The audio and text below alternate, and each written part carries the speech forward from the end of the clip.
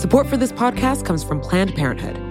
It's hard to imagine a world where we leave future generations with fewer rights and freedoms. Since the Supreme Court's decision to overturn Roe v. Wade, politicians in nearly every state have introduced bills aimed at blocking people from getting the essential sexual and reproductive care they need, including abortion. Planned Parenthood believes everyone deserves access to care. And with supporters like you, they can reclaim our rights and protect and expand access to abortion care. Visit PlannedParenthood.org/future to learn more and support their cause. Hi, we're Visible. We're the wireless company with nothing to hide. Seriously. Hidden fees? We don't have them. Annual contracts? Not our thing. Great wireless on just one line? Now that's more like it. Get unlimited 5G data powered by Verizon for just $25 a month. Taxes and fees included. That's right, $25 a month, every month. Sorry, hidden fees. We're just not that into you. Sometimes the choice is just Visible. Switch today at Visible.com. Rate with service on the Visible plan. For additional terms and network management practices, see Visible.com. Hello, and welcome to another episode of The Weeds. I'm Jonquilyn Hill. Today, we'll try to answer the question, can we use policy to actually end housing discrimination? And when I say that, I mean the policies that keep American neighborhoods pretty homogenous. Even as the country becomes more and more diverse, most white people are still likely to live in a predominantly white neighborhood. In fact, neighborhoods were more segregated in 2019 than they were in 1990. When you stop and think about it, where we live determines a lot about us. It can dictate how long our commute is, our preferred coffee shop, our friend circle. But it's also a factor in more serious outcomes too, like the quality of our education or our health. The United States has a long and, frankly, troubling history when it comes to discriminatory housing practices. The impact of practices like redlining are still evident in cities like Chicago, and the Department of Housing and Urban Development didn't officially extend protections to LGBTQ people until 2021. The thing is, there's supposed to be a solution to all of this. In 1968, the Fair Housing Act was passed to directly address things like this, but enforcement has been weak and attempts to strengthen it have hit roadblocks. But now, the White House is stepping in. Earlier this month, the Biden administration took aim with a proposal to strengthen the Fair Housing Act. Rachel Cohen is a senior policy reporter here at Vox, and she says this move is noteworthy. So this new move is very important. It's sort of part of what Biden has said is part of his larger goal to fully implement the Fair Housing Act. And it's largely considered necessary if the government is serious about actually enforcing the Fair Housing Act and desegregating housing. The Fair Housing Act is one of the many pieces of civil rights legislation that was passed in the 1960s. Basically, it's the big federal civil rights law to prevent housing discrimination in rental housing, in homes that people own, in mortgages, in housing assistance, sort of all housing-related activities. And in addition to sort of banning discrimination, another key part of it is this idea about sort of furthering fair housing and desegregating communities, and that's what this rule is kind of meant to address.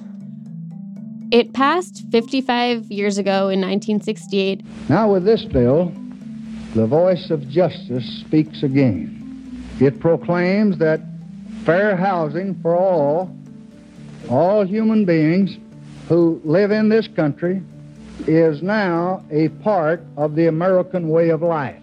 It was actually passed exactly 1 week after Martin Luther King was assassinated.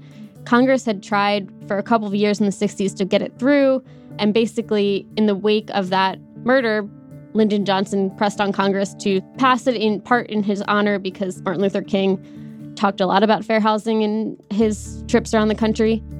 Let's go back in time a little to before the Fair Housing Act. What did those discriminatory housing policies look like? They really ran the gamut. On the local level, you might have neighbors come together and press their city council or their, local homeowner association to pass requirements for entry in your community that certain people couldn't meet. This is how, lots of Blacks and Jews were just sort of discriminated by local ordinance that they couldn't get a mortgage in that community.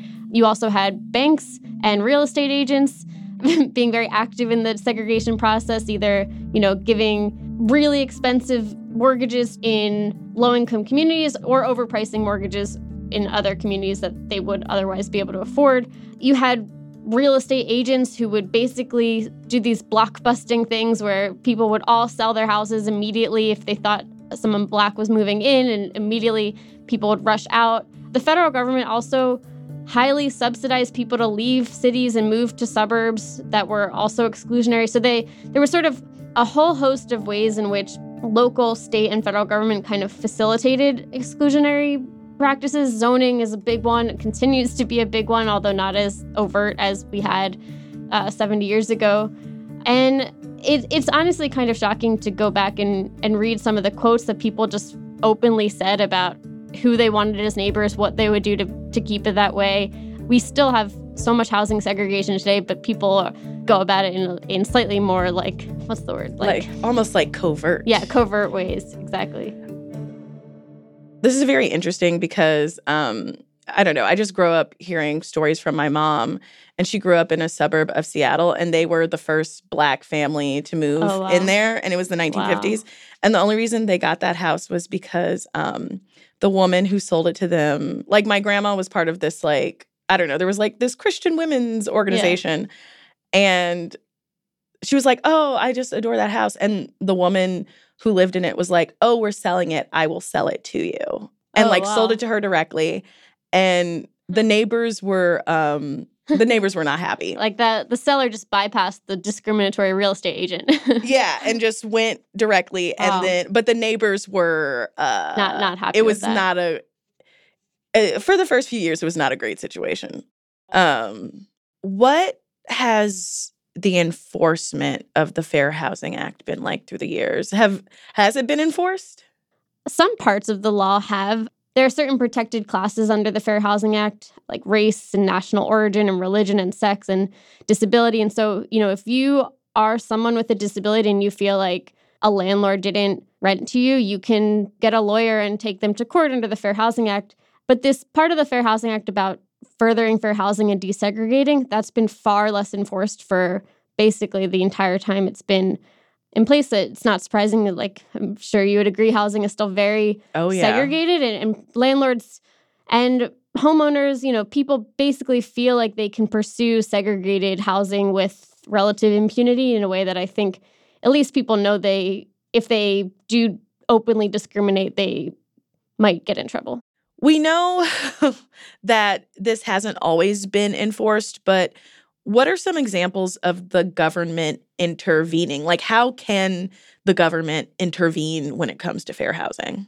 One of the things that civil rights advocates have basically been pressing since its inception is saying, like, the federal government gives out billions of dollars in grants to communities all over the country every year. The most obvious and probably the most effective lever would be to say, like, well, we're not going to give you funding if you continue to allow this to happen in your communities. If you don't crack down, like, you need to figure this out or we're going to, like, take this away from you. When the Fair Housing Act was first passed, the first person to really, like, appoint people to implement it was Richard Nixon. And his first HUD secretary was actually George Romney, Mitt Romney's dad and the former governor of Michigan. And George Romney actually did sort of instruct his agency to withhold federal funding from communities that were not taking seriously this piece about desegregating. And then there was like a backlash, and Richard Nixon reeled him in. And basically no one since then has kind of been willing to be that aggressive. So it kind of like started this long trajectory of mealy enforcement after Richard Nixon kind of roped George Romney back in. Basically, the whole hope with this rule is that communities would certify to the federal government, here's what we're going to do fair housing, to reinvest in segregated communities and help people move to less segregated communities. And then HUD would read these plans and figure out if they seem serious or meaningful, if it's actually backed up with real action. And ideally, they would then consider, withholding funds from communities that either submit weak plans or don't follow through on their plans. What impact has this had on housing segregation? Because, I mean, I think it's safe to say that it's not as bad as it was in the 60s, but also that's a bar that's like literally on the ground. So how has that changed through the years? I don't think it's overstating to say that this has very little effect on, moving the needle much on desegregation. And I think people are rightfully frustrated. People rightfully look at this law and think it hasn't done what it's meant to do, what it says it's going to do. There was a national commission in 2008 that was sort of this independent commission sponsored by the NAACP Legal Defense Fund, the Leadership Conference on Civil Rights, the Lawyers Committee for Civil Rights, and it was co-chaired by former HUD secretaries, 2 former HUD secretaries, and they sort of went around the country to kind of learn how fair housing was being implemented. And the conclusion of this commission in 2008 was like, this is not being enforced, that nothing is happening, like no communities feel the threat of retribution from HUD. And that conclusion was echoed by subsequent federal reports, like a 2010 government accountability report basically said the same thing. So this problem has been known and documented in like many ways for a long time, and it's been really frustrating. It sounds like the number one way to, I guess for lack of a better term, punish communities for not complying with this is to take away that HUD funding. And how important is that HUD funding? Like, is this a vital resource for cities and towns in these places? It's a hugely vital resource. It funds a lot of economic development, homelessness assistance, some environmental stuff. There's so much sort of community economic development that HUD funds. A lot of nonprofit social services rely on HUD grants. So it would be a very big stick. Yeah, it's very interesting how people will not integrate voluntarily. You have to take people kicking and screaming into integration. I'm wondering, is there a reason that this particular legislation has been less successful in being implemented? A couple weeks ago, we talked to Atiba Ellis about the Voting Rights Act, and he said that the VRA has been called one of the most successful pieces of civil rights legislation in the history of the country. I don't think anyone would give the FHA that title. Why is it that this particular piece of civil rights legislation lacks teeth? We do know, at least for the desegregation part of the Fair Housing Act, the problem was that while under the law, communities had to certify, that they were taking steps, there was no real follow-through by HUD or by the federal government to make sure that they were actually doing what they were saying they were going to do, as opposed to the parts of the Fair Housing Act around housing discrimination where you do see lawsuits all the time and lawsuits that go up to the Supreme Court. And I'm not really sure why you see such a discrepancy. And I can kind of guess maybe some of it has to do with politics and in a way that the voting rights has not. But I think it also has to do with this really, really strong culture that we have around housing as being a local issue and for local communities. So there's always been kind of a hesitancy of how much the federal government can get involved in housing. And I think that overlays how much the Federal Fair Housing Act gets enforced. So we know what the Fair Housing Act was supposed to do. Next, we'll look at the policy that some hope will actually make it happen.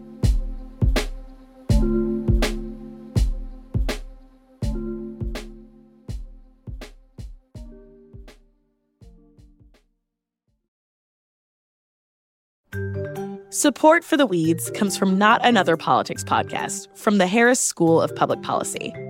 With the constant news cycle, there's a lot of noise out there. Opinions are plastered all over social media, pundits are throwing out hot takes without any sort of context, and it's only getting worse as we dive farther into election season. We know that if you're listening to us at The Weeds, you're looking to cut through all this. And if you like this show, you might like Not Another Politics podcast. Not Another Politics podcast is produced by the University of Chicago Harris School of Public Policy.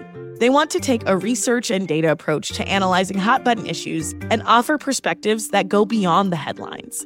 They cover a wide variety of topics in their episodes, but a few recent episodes that you can listen to include a deep dive into why women are underrepresented in U.S. politics or whether or not we can believe political surveys.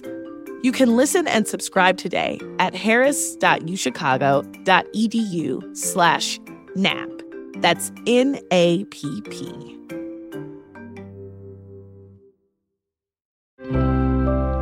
Support for this podcast comes from Planned Parenthood. Your body is your own. That's why Planned Parenthood is committed to ensuring that everyone has the information and resources they need to make their own decisions about their bodies, including abortion care.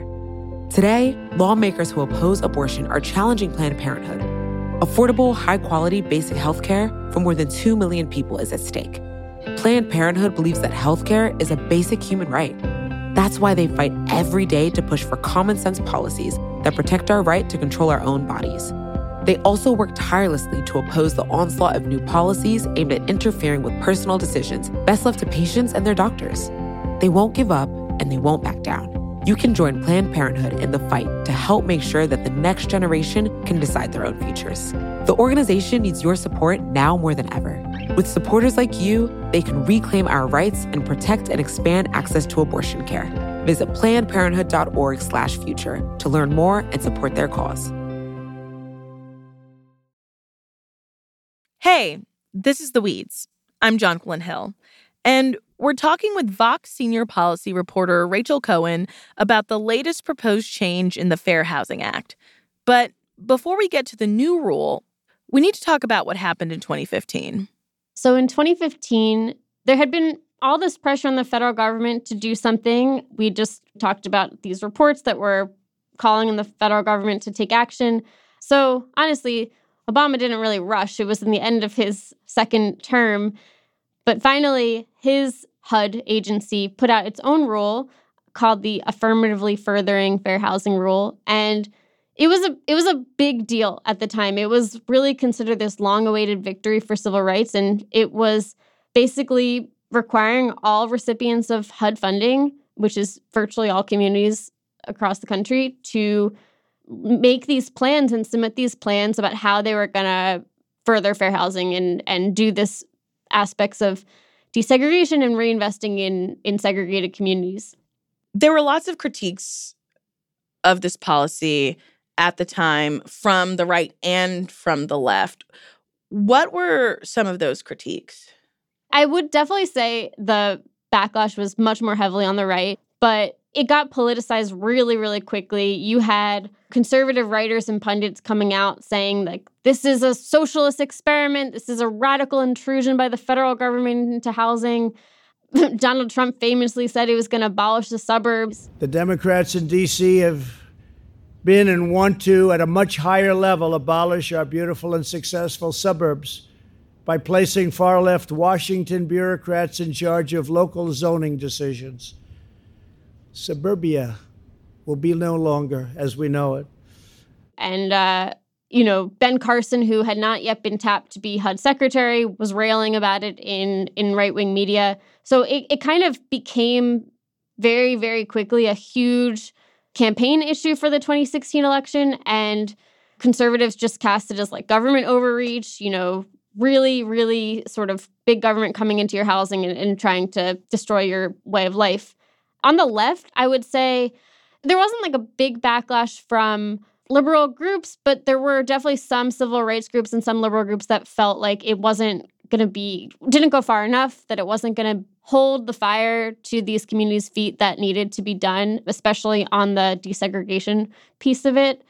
It wasn't around long enough for, I would say, people who had more hopes for it. And just on the other point on the suburbs, like something that drives me so crazy about all that too is like when people are talking about the suburbs, so many of them are still picturing like Leave It to Beaver, white picket fence, lily white community, even though today suburbs are so diverse and there are still some very segregated white enclaves. But when Trump is talking about destroying the suburbs, he's not thinking of what so many of our suburbs in America actually look like, which are multiracial, multi-ethnic, low-income suburb. Like, it's just, that's not what he's talking about. Yeah. I mean, you and I both live in D.C., and I know it has the reputation of Chocolate City. It is not nearly as chocolate as it used to be because a lot of Black people who have been in the city and been there for generations are like, I can't afford to live here anymore. So, you head out to Prince George's. Yeah, you head out to Prince George's County. Like, the suburbs look like Bowie, Maryland. And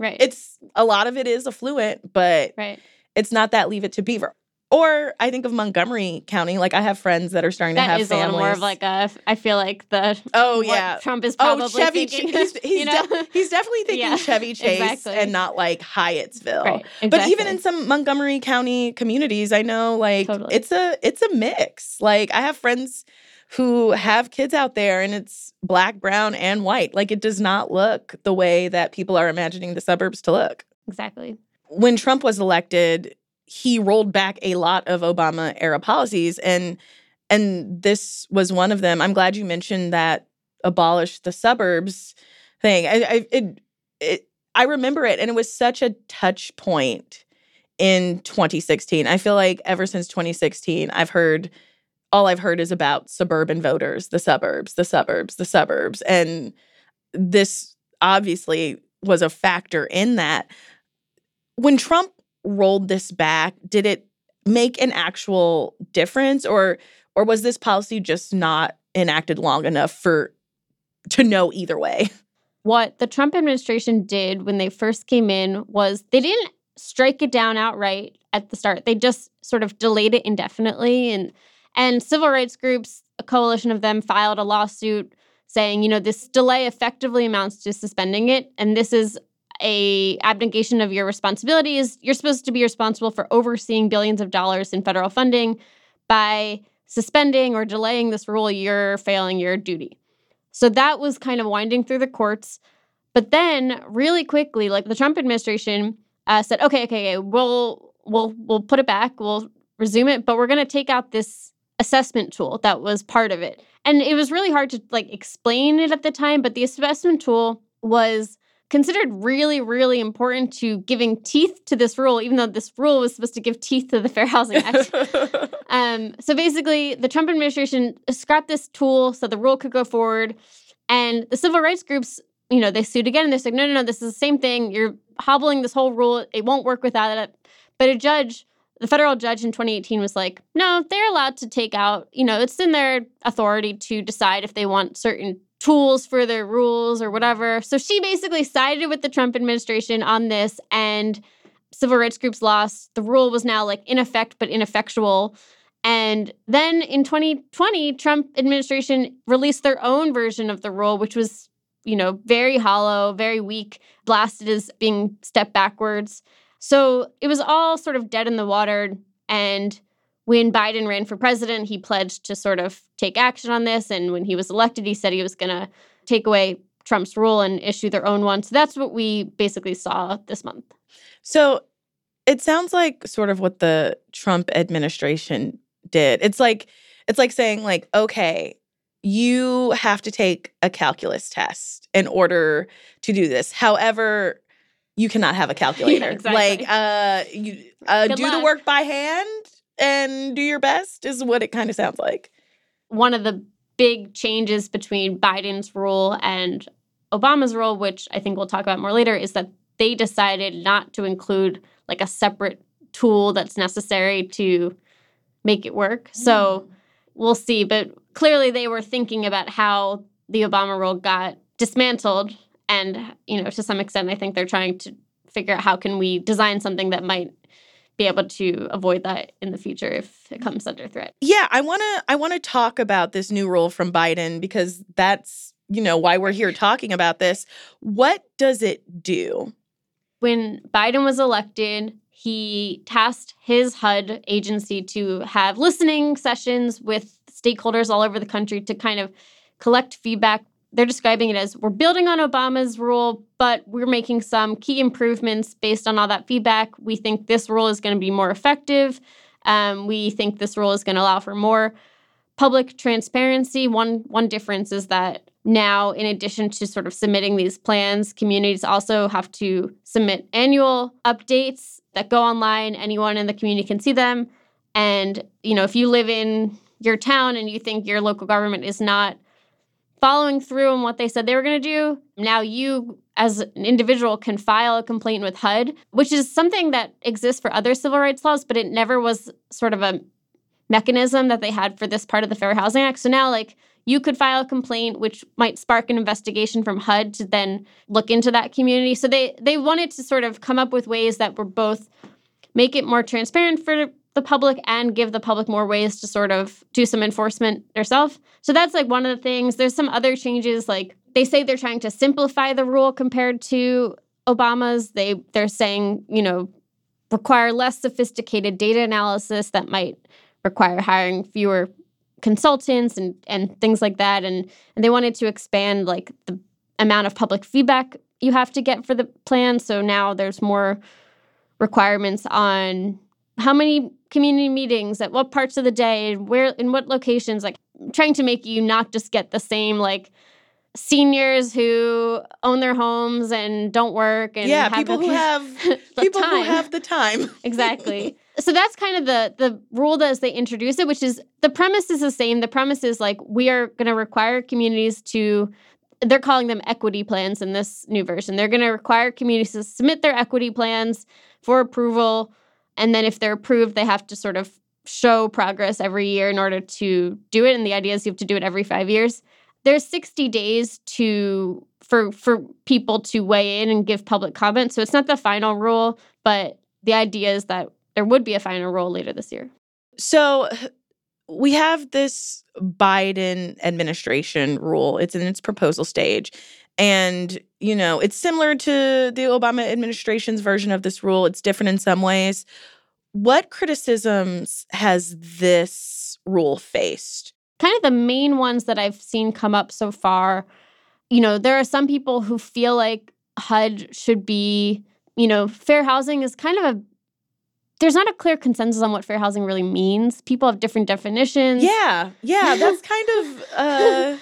And that creates problems. And so there are people who think, if you make this so open-ended, if you don't clearly say what are the outcomes you want to see, then it's going to be too easy to basically do nothing or do a little bit or not get around. And so HUD, there are people who want HUD to be much more prescriptive about what kind of desegregatory or housing discrimination outcomes they, want to see. The sympathetic argument to HUD is that the Obama-era rule was basically destroyed once things got so politicized. So HUD is trying really, really hard in this moment to say, we're not forcing you to do anything. This is up to local communities to come up with their plans. There is this federal law. We need to enforce that, but we're not telling you what to do. And they're definitely doing that in part because they're trying to avoid the same kind of backlash that we saw for Obama's rule. And the other thing that I guess HUD would say is, although they might not say this explicitly, but this is in their thinking, there was a Supreme Court case in 2015. It was a fair housing case. It was called Texas versus Inclusive Communities. And it was actually a win for civil rights and fair housing, which was sort of surprising to some. Anthony Kennedy was the judge who wrote the opinion. And basically, that case affirmed that you could bring these disparate impact claims under the Fair Housing Act. But they kind of also basically said in their opinion, it was strongly suggested that while they think these cases can proceed, the federal government should not be too prescriptive on local communities, and that local communities can, pursue the goals of the Fair Housing Act either with desegregation and mobility strategies or reinvestment in segregated communities. And it's not super clear where the line is, but there is this sense that okay, the Supreme Court is only more conservative since 2015. So I think HUD is trying to craft a rule that could make a difference, but not get knocked down in court and not spark a huge political backlash. And that's all very hard. And I think one can rightfully be is that going to have an effect? And the thing is, I understand not wanting to be prescriptive because every community is different. Because if you're living in rural Texas, it's your community and what inclusivity and diversity looks like is going to look different than if you're in Ward 1 DC or if you're, in a mid-sized city in the Midwest. Like, it's all going to be so different. I mean, I think it's fairly obvious that I am on the side of desegregation. I do understand how being prescriptive could end in not the result people are actually seeking. Yeah, some people are like, progress for Ward 1 in 5 years might look like progress for X community in 15 years, and how do you get there? But the other big criticism that I think is at a real risk, if you're a city like New York City or Los Angeles or any of these big cities that get these what are called community development block grants from HUD, you're directly subject to this rule. There are some smaller communities around the country that don't get HUD funding directly like that, but they get housing funding that has gone to state housing agencies. Under this rule, all state agencies are also subject to it, so they have to submit their own things. But now you are basically going to have this situation where, like, do we think the Texas Housing Agency is going to monitor some of these rural conservative Texas towns to make sure they're following through? They're supposed to under the rule. That's like, they're obligated to. It's kind of this big, just open question of like, how is that going to work politically? Are we going to get the kind of cooperation for this that we need? And how much is HUD willing to like poke the bear and like upset Texas lawmakers and like risk, a 2024 campaign issue? I'm glad you brought that up. And I'm also glad you talked about lawsuits a little bit earlier. If this rule goes into effect / when this rule goes into effect, are we likely to see lawsuits challenging it? I mean, I think of the way that the courts have really shaped so much civil rights legislation through the years. Are we about to see that with the Fair Housing Act? I think it's very likely we'll see some, but I think it's unclear now kind of how much and what degree. Like, things got so politicized in 2015, and if that happens again, then I think we'll definitely see another deja vu. I think the hope that HUD and fair housing advocates hope is that we can just kind of like get this in place, get the, process moving. And if it's working out for a couple years, then maybe no one's going to like just like freak out. That might be a naive hope. But I think the one thing I will say is like, the Fair Housing Act has been around for 55 years and it's been held up in court. They have pretty smart lawyers at HUD. And so I think the fact that they're trying really hard to not be so prescriptive and they're trying really hard to craft something that fits in with case law, like, the hope is that even if it is challenged, it would be able to withstand. After the break, we get existential. Can we policy our way out of racism?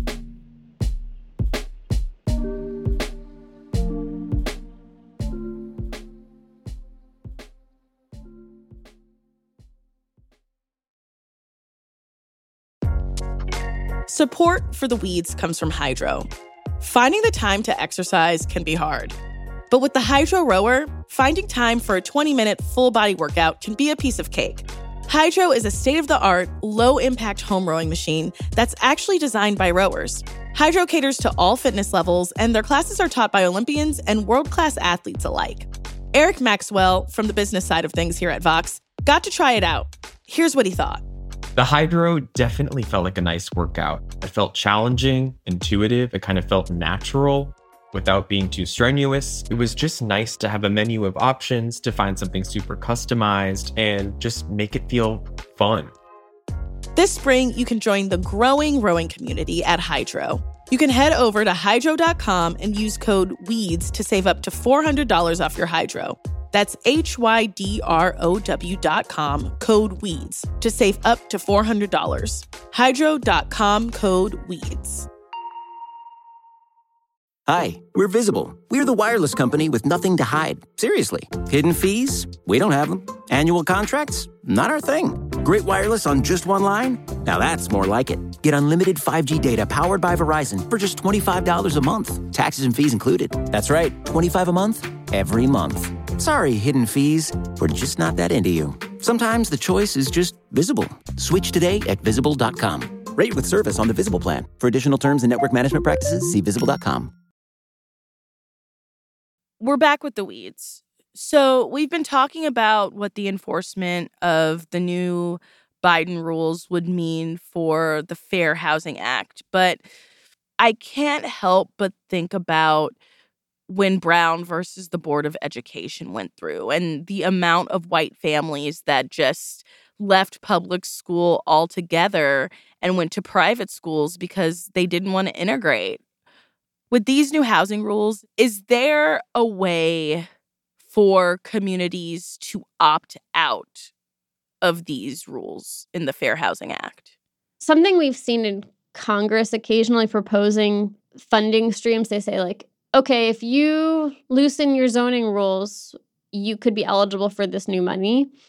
And there's a sense that might not be that effective because people rather, as you sort of are getting at, like rather keep their segregated communities than take this like additional funding stream that they probably need. I think there's a sense, kind of a hope that this HUD funding would be a different story because this wouldn't be new funding. This would be like the crucial money that these communities depend on. Up until now, a lot of communities have just said like, we're going to say we're doing this and not actually do it, and we'll still get the money. If HUD is serious about cutting off money, are there some communities that would say, fine, maybe, but I think it would be not an easy call for a lot of people because, especially for bigger cities, I don't really know though. Like, I think it's kind of an open question because we've never really done it. I guess I imagine a world where like if your community is wealthy enough and you really are just you're like, no, I don't want people who are not like me. And it goes beyond black and white. Like you said, like for a long time, like Jewish people have been redlined. Like people are discriminated against for their gender and for their sexual orientation and all these things. I guess we have to wait to see if some people are going to say this money is not worth changing what my community looks like and who I am in community with. I think part of what that will also entail, and this is, I think, might depend on how the final rule is worded and enforced, but like whether these plans are going to be sort of regional versus like very local. So you could have like a very wealthy suburb, but if it's part of a larger county that submitted a plan, then they might have less ability to do that. But then you can also imagine a really tiny, like, rural community that has its own thing and doesn't want to cooperate regionally. I think right now HUD is encouraging regional planning, but to avoid this prescriptive problem, I don't know if they're requiring it. So this next question I have is kind of existential, but is housing the best way to desegregate? I think especially, I mean, you know, this applies to renters as well as homeowners, but fewer and fewer of us own homes. I think especially people around our age, like we are big time renting out here. And it can very much be like, all right, can I get into that apartment? Like, let's like, and will the rent not kill me? Okay, well then that's where I'm going. But yeah, is housing the way to desegregate? Or are there other avenues that maybe we should be concentrating on? So I actually wrote a story about this for the now defunct Pacific Standard magazine, RIP.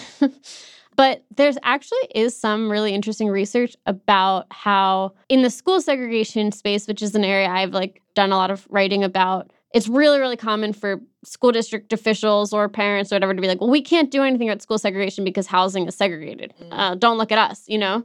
But in fact, there's actually these cyclical effects that happen to all the things. So if you work on integrating schools, then that ends up having an effect in housing markets, research has found. And same thing with like integrating housing obviously can help integrate schools. So I am of the belief that like usually if people are saying, well, I can't do anything until they do something, that's generally probably not true and an excuse. I'm sympathetic to the idea that our society just like prioritizes home ownership far and away other things. Jerusalem Dems did such a good piece in The Atlantic, I thought. So good. And she was on The Gray Area recently to talk about it. Oh, shout out to our sister podcast. Shout out to Jerusalem.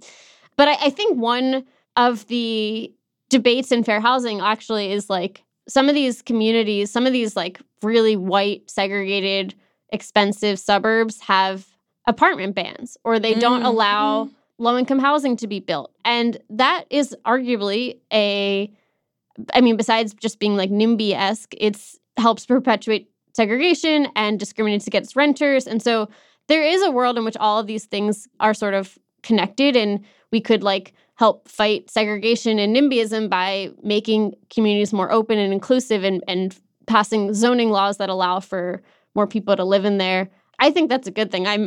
My bias is that is something that we should do, while also recognizing lots of people would never want to move there. Yeah, I'm glad you brought up the NIMBYism, because I live in Ward 3, which is a predominantly white and wealthy ward, and I go for a lot of walks. Do you live in a building? Yeah, I'm in an apartment building for sure. And I have friends around in the neighborhood that sublet these condos that a lot of people own because they have gone on to I sublet a condo. Second homes. Yeah. And I go on a lot of walks in my neighborhood, and one thing I see in all the yards are these Black Lives Matter signs. And the only thing I can think of, it vary. And the only thing I can think of, like, okay, but like, where is the policy behind this? Like, do you support, building multi-family units? Or we have such a shortage of multifamily units. It's wild. Does this policy at all address that NIMBYism? Is that possible to fight on a federal level? Or is it just, you got to hope and pray that, hearts and minds change and they finally approve, a multi-family unit so that, like, maybe one day, if you feel like it, you can own a home? I think that even though people balk at, like, federal stuff in housing markets, I think there's definitely more that Congress could and should be doing to push back on, like, NIMBY zoning and help create more housing production in communities that don't want to build to allow that. I think for this rule, what you're asking about is kind of like a big fight right now. I've seen so far in some of the comments and commentary about the rule of, like, how much is fair housing going to be about, like, taking on communities with restrictive zoning and that are not sort of doing what they say. And I think the best case scenario is that without a rule like this, it's never going to happen, because we've seen that for 55 years that people just say they're going to do stuff and they're not. And so the hope is that this rule will give the federal government the tools to say, like, now you have to. The risk is that it's going to be too vague or too open-ended, or they're not going to actually yank the money when push comes to shove, or they need to spell out more clearly what they mean. So these are some of the questions, and, like, I'm very interested in, like, I hope to, like, scour through them in 60 days, everything that people have tuned in, and see where we're at. Are there other ways to enshrine these rules? I mean, I think, and this is the case with so many policies, one administration comes in and they do a thing, and then the other administration comes in and rolls it back. But that administration does a thing, and then another administration comes in, and then we ping pong with policy, I don't know, forever and ever until we all die. And our politics are so hyper-partisan that it is difficult to see a way out of that loop. Is there anything that can be done to enshrine these and keep that from happening? Yeah, this is something that I feel like I've been talking about with my editor, Libby, so much recently, because we have been in this era, I feel like the last decade or so, basically, where it feels like progress in Congress is harder than it used to be. And so presidential administrations, there's more pressure on them to kind of use every possible thing with their executive action to deliver change, even if the change is less secure than legislation would be from Congress. And I would say, like, it's really easy to be sympathetic to that, because you want to see some progress. You want to see something happen for your side or the goals you care about. But then it's really demoralizing. It can be really frustrating for people to then just every 8 years ping pong back and forth. I think the consequences of that have been understated sometimes, of, like, how that could affect organizing, how that could affect lawmakers. So I do worry about that, and I feel like we're seeing that with so many different agencies recently. One thing I do feel is that there is kind of this idea that, like, oh, nothing can get done in Congress, and we can never reach bipartisan compromises, but there were more bipartisan compromises in 2022 than I think anyone would have expected 2 years ago. And so I definitely hope that Congress doesn't abandon the idea of coming up with some kind of housing legislation, because I think they're much more lasting. Maybe more funding is needed, which Congress can do. And I think I'm with you. I don't want to just like hope that local communities come to the right answer. I think pushing the behind is helpful. But I definitely have some concerns about relying too much on executive actions and rules and stuff. Yeah. And the idea of just things changing every 4 years, like it is so hard to enact change in 4 years. I mean, you and I both know if you blink, another election is happening. Like you cannot tell me that 2016 was not yesterday. Like it feels very, very quick. Like making that change in 4 years feels. So I asked a couple of people when I was writing my story, like, do you think this stands a better shot of surviving than Obama era? And like, the hope is that this doesn't kind of spark tons of op-eds in right-wing media, and that Ron DeSantis doesn't make this his big issue. Like, I mean, he seems to have some other issues he's very hype on, so maybe he won't. Yeah, there are AP classes to get rid of rather than fair housing. Let's say the Republican candidates are just kind of like busy with other things, and then this rule just kind of exists, and there's not the same kind of backlash that we saw.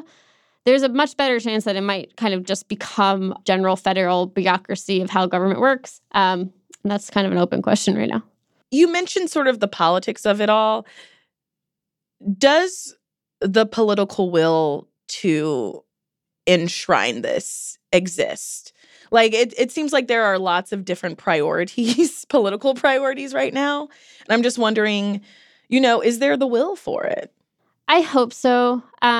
I think it's similar to what we were just talking about, which is like, if there's a lot of political energy on other issues, sometimes that's actually very helpful because then there's less energy available to fight this. And from what I understand, they designed this rule in a way that's supposed to be like easier for communities to comply, to require less resources to do it, which has its drawbacks too. But they're trying to design a rule that's like relatively feasible for communities to incorporate into their general government measures. And I certainly worry about backlash, and I worry it won't be strong enough to have an effect. But I don't know. I we're not in 1960s anymore, which is good. Yeah. For a variety of reasons. Whether we would see the kind of overt backlash now, I don't know. This is another kind of existential question. But is it possible for us to legislate our policy our way out of segregation? Like, one thing that looking at history has taught me that if people don't want to do something, they will find every single loophole to not do it. And there are some people who are just like, I do not want a Black neighbor. No, thank you. Not doing it. Like, can you legislate that difference? Is this more of like a hearts and minds thing? The thing that came to mind when you were talking about that is in the South, much more than the North, but in the South, as a result of, desegregation and a lot of these court cases, is you had a lot more county-level school districts. Mm-hmm. And there was originally backlash, and there were busing fights. And I'm sure the students who attended those first generations of graduating classes had really tough experiences. And not like there's not racism at the schools anymore, but like over time, people just kind of like got used to it. Yeah. And that just suddenly became like Wake County or like South Carolina. There's like sort of all across the South, there are these county level school districts where, kids started going to school together who previously was sort of unimaginable. And there's parts of me that feels like that's definitely possible with housing too, where like if it's the easiest thing, if it's the most affordable thing, if it's near your job, if it feels safe and you don't have that many options, or maybe you don't want to like fight that hard, there will always be like some people who like are absolutely not, I'm never going to live near a Black person or I'm never going to like settle for this kind of neighbor. But I think a lot of people would be open to it if it's in their self-interest. And I think that's the hope of designing policy, that like people decide, this probably is like, I probably shouldn't fight this, or like, and then over time, the benefits of integration happening. But somebody could easily listen to me and think, Rachel, you're being really naive, you know? I know, but I don't know. I like erring on the side of optimism. Thank you. Yeah, I think people often conflate optimism and naivety, but no. I think we can do a lot with policy, and I feel like there's a lot of things we've done with policy that a lot of things we haven't yet tried that I feel like we should try, you know?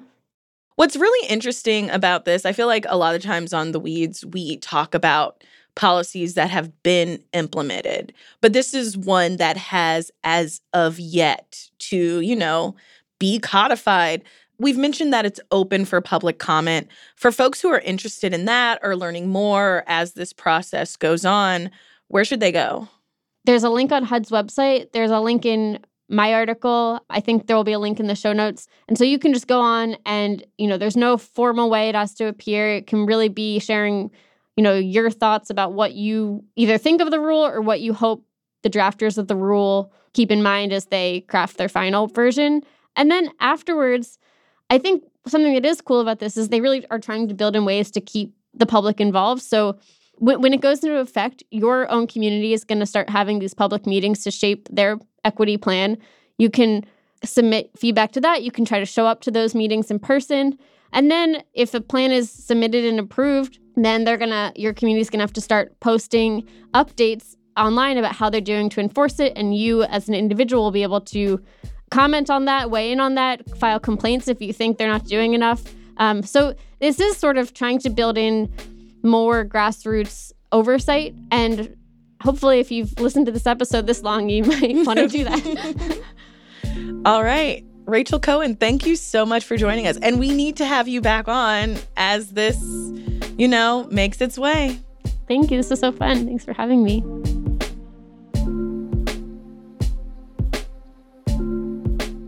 That's all for us today. Thank you to Rachel Cohen for joining me. Our producer is Sophie Lalonde. Christian Ayala engineered this episode. Kim Eggleston fact-checked it.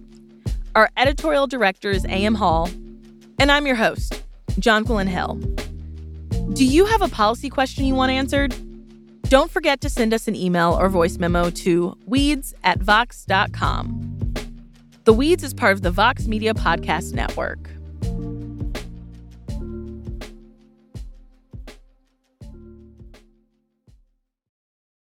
As one does. You know how, you get together... You know how you get together to catch up with an old friend and talk about the Fair Housing Act? Hi, we're Visible. We're the wireless company with nothing to hide. Seriously. Hidden fees? We don't have them. Annual contracts? Not our thing. Great wireless on just one line? Now that's more like it. Get unlimited 5G data powered by Verizon for just $25 a month. Taxes and fees included. That's right, $25 a month, every month. Sorry, hidden fees. We're just not that into you. Sometimes the choice is just Visible. Switch today at Visible.com. Rate with service on the Visible plan. For additional terms and network management practices, see Visible.com.